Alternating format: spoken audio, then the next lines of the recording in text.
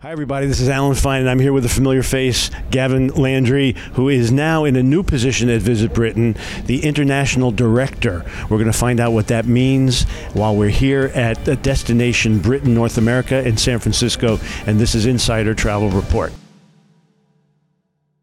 Gavin, nice to talk to you. Alan, it's always a pleasure, and thank you for being at Destination Britain. Oh, I thank you for inviting me. I love covering it. But this is extra special because we get to celebrate your promotion. So tell us where you went from and what you're doing and what the plan is. Sure. Happy to, and thanks for asking, Alan.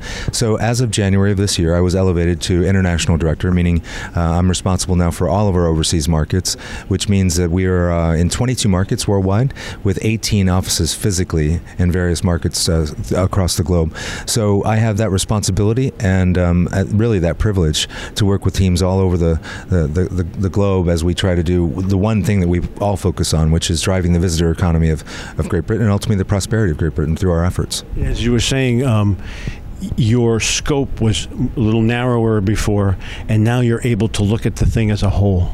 Yeah, I mean, the structure before the changes were made to the overseas network, it was basically there were 4 international directors. So one for Europe, one for Asia Pacific, one for China, and then, of course, my role, which I was director of the Americas as well as Australia and New Zealand. So I had 4 markets, roughly, 4 or 5 markets, and now I have 22 markets. And now being the only international director, the only overseas director, it gives me really the ability to kind of look across the whole piece, to set strategy for the entire team.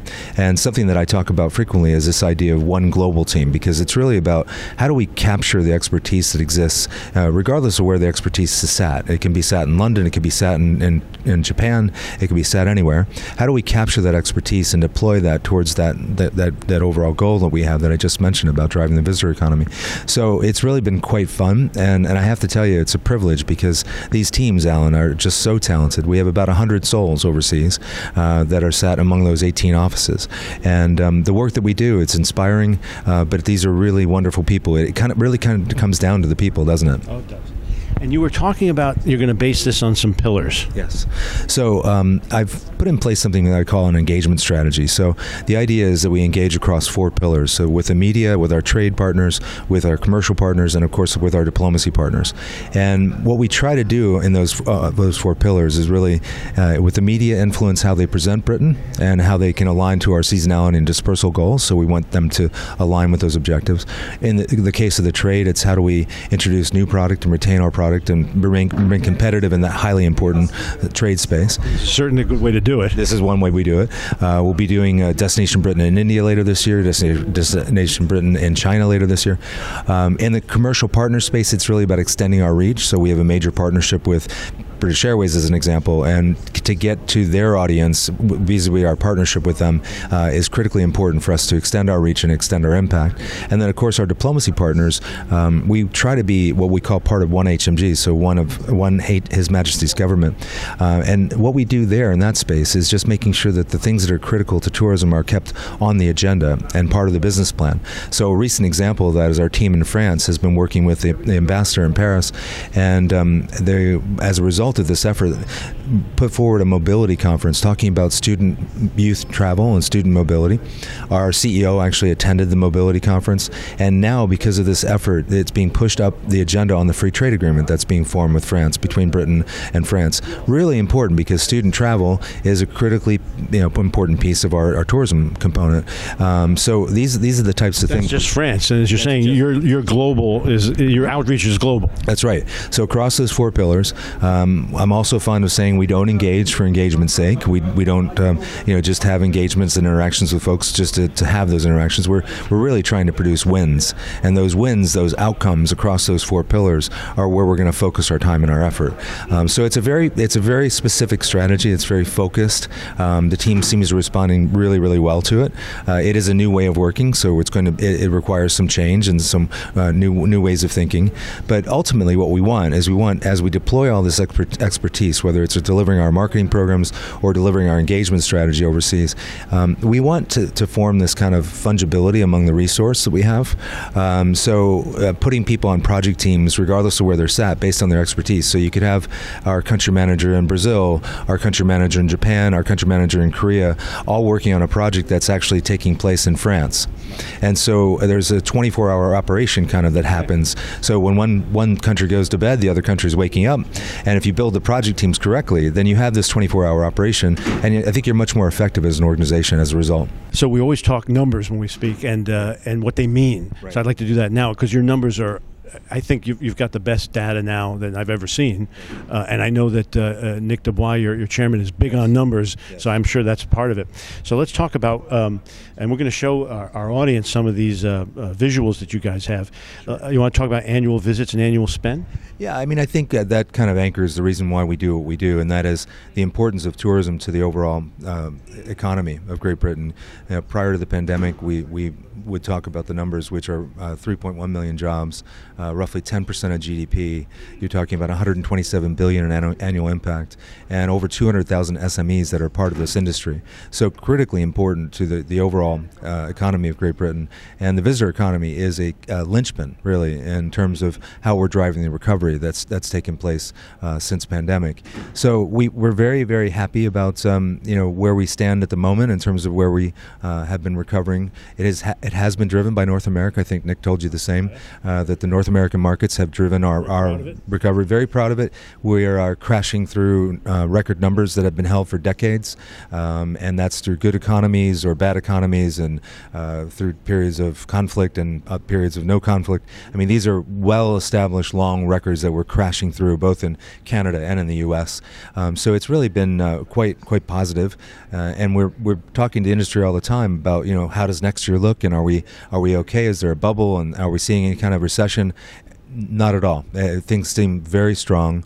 The North American markets are very interested in the UK product, and have been just voting with their feet. They're telling us that they want to come, and they're going to continue to do so. So they're going always London foremost, but Scotland's moving up. Well, it's actually interesting because we do, as one of our key strategies, have a dispersal strategy, also a seasonality strategy. So we want people to go London plus, and we want people to go farther and see other locations in England, Scotland, Wales. So that is one of our strategies. And if you look at the numbers over the years, what we are finding is that we are making some inroads in that strategy. So sending more people from London to other parts of England and other parts of the UK is a key part of our effort. And then, of course, promoting the periods of the off season, if you will, or shoulder seasons. So anything outside of summer is going to be an emphasis for us, and you'll see that even our marketing will take place in periods that are driving towards those spring, fall seasons, and of course the winter, as much as we possibly can, so that we can really make tourism a year-round productive industry. You don't want tourism just to be kind of like a summer job program. It needs to be a year-round industry. People need to be able to have an entire career in tourism on a year-round basis, and that's one of our key goals. I'm a filmmaker. I enjoy film tourism. I know that's part of the drive to Britain and London, but I wonder if Scotland is benefiting from its film tourism and why it's second. I think it absolutely is. I had a good conversation yesterday with one of our colleagues with United Airlines, and they had just taken, I think, 13 folks that are looking for locations to Scotland, and worked with Visit Scotland in order to do that. And they cited a bunch of locations that could be possibly used for filmmaking. United Airlines actually partnered with Visit Scotland on this. So they complemented the airfare in order to facilitate this happening. And absolutely, film and TV. We know that anything on screen is a driver. So whether it's film or television, as seen on screen drives visitation. And I also had a conversation yesterday with a group called Authentic Vacations, and they told me that they now have 13 departures for Wrexham that is built. So London, Cardiff, up to Wrexham area, and then over to Manchester during the winter. So they've built that 13 departures in the winter, happening for basically because of this phenomenon that we all know that's Wrexham. Right. So yes, the film and TV is a very strong aspect of our business. We're very fortunate also, I'll just add to that, Disney has just taken the decision to move their production from Atlanta to the UK because it's so strong. Our film industry is so strong that's a key part of the business side of the equation as well. One of the things I asked your chairman was, are you proactive? You're just reacting, oh, wasn't this great? No, you're seeking production, and obviously you want to get it in the outlying areas to bring, every time there's something in the outlying area, travel goes there. Absolutely. I mean, as an example, you may have seen Shetland. I'm not sure if you did, but Shetland now is on the map, and people are going to Shetland. It's actually not the easiest location to get to, but you take that little 1 hour flight and get over to the Shetland Islands. Certainly Guernsey, and one of my favorites, the Potato Peel Society. I don't know if you've read the book or seen the movie, but the Guernsey and the Channel Islands are all become really popular. Of course, the Bridgerton effect is there. The Harry Potter effect is there. Oxfordshire, I was in Oxfordshire not long ago and actually went to the location where they have the dining hall, and it is literally just what you saw in Harry Potter on the screen. So it's so fun to see this, and the phenomenon is really, it's a driver. We know that it's a true driver of travel. Are there any other numbers that you want to highlight? Well, I think the biggest highlight that I would tell you is I'm really proud to see how the sentiment around sustainability is continuing to grow. Part of our strategy on sustainability is not just environmental, but it's also social and economic. So social means to have no harm to culture on a basis of those that travel to a place, and economic means to spread the wealth so that it's not just all in one area, that it's actually spreading the wealth across the UK. And the fact that our consumers are really demanding sustainable experiences, and the tour operators are responding with those products to say, here's how you can travel most effectively.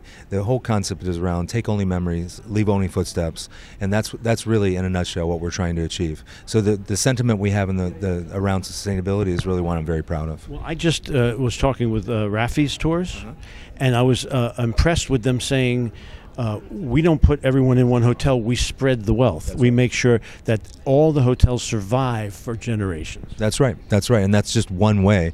But certainly as an NTO, National Tourism Office, one of our key strategies is around sustainable, accessible, diverse, and inclusive tourism industry. And so those are all things that we want to strive for, sort of a moral imperative, but also it's a business imperative, because in each of those sectors there is a business result that can be achieved. Thank you for talking to us. It's a pleasure, Alan, really, truly. Thanks for being here.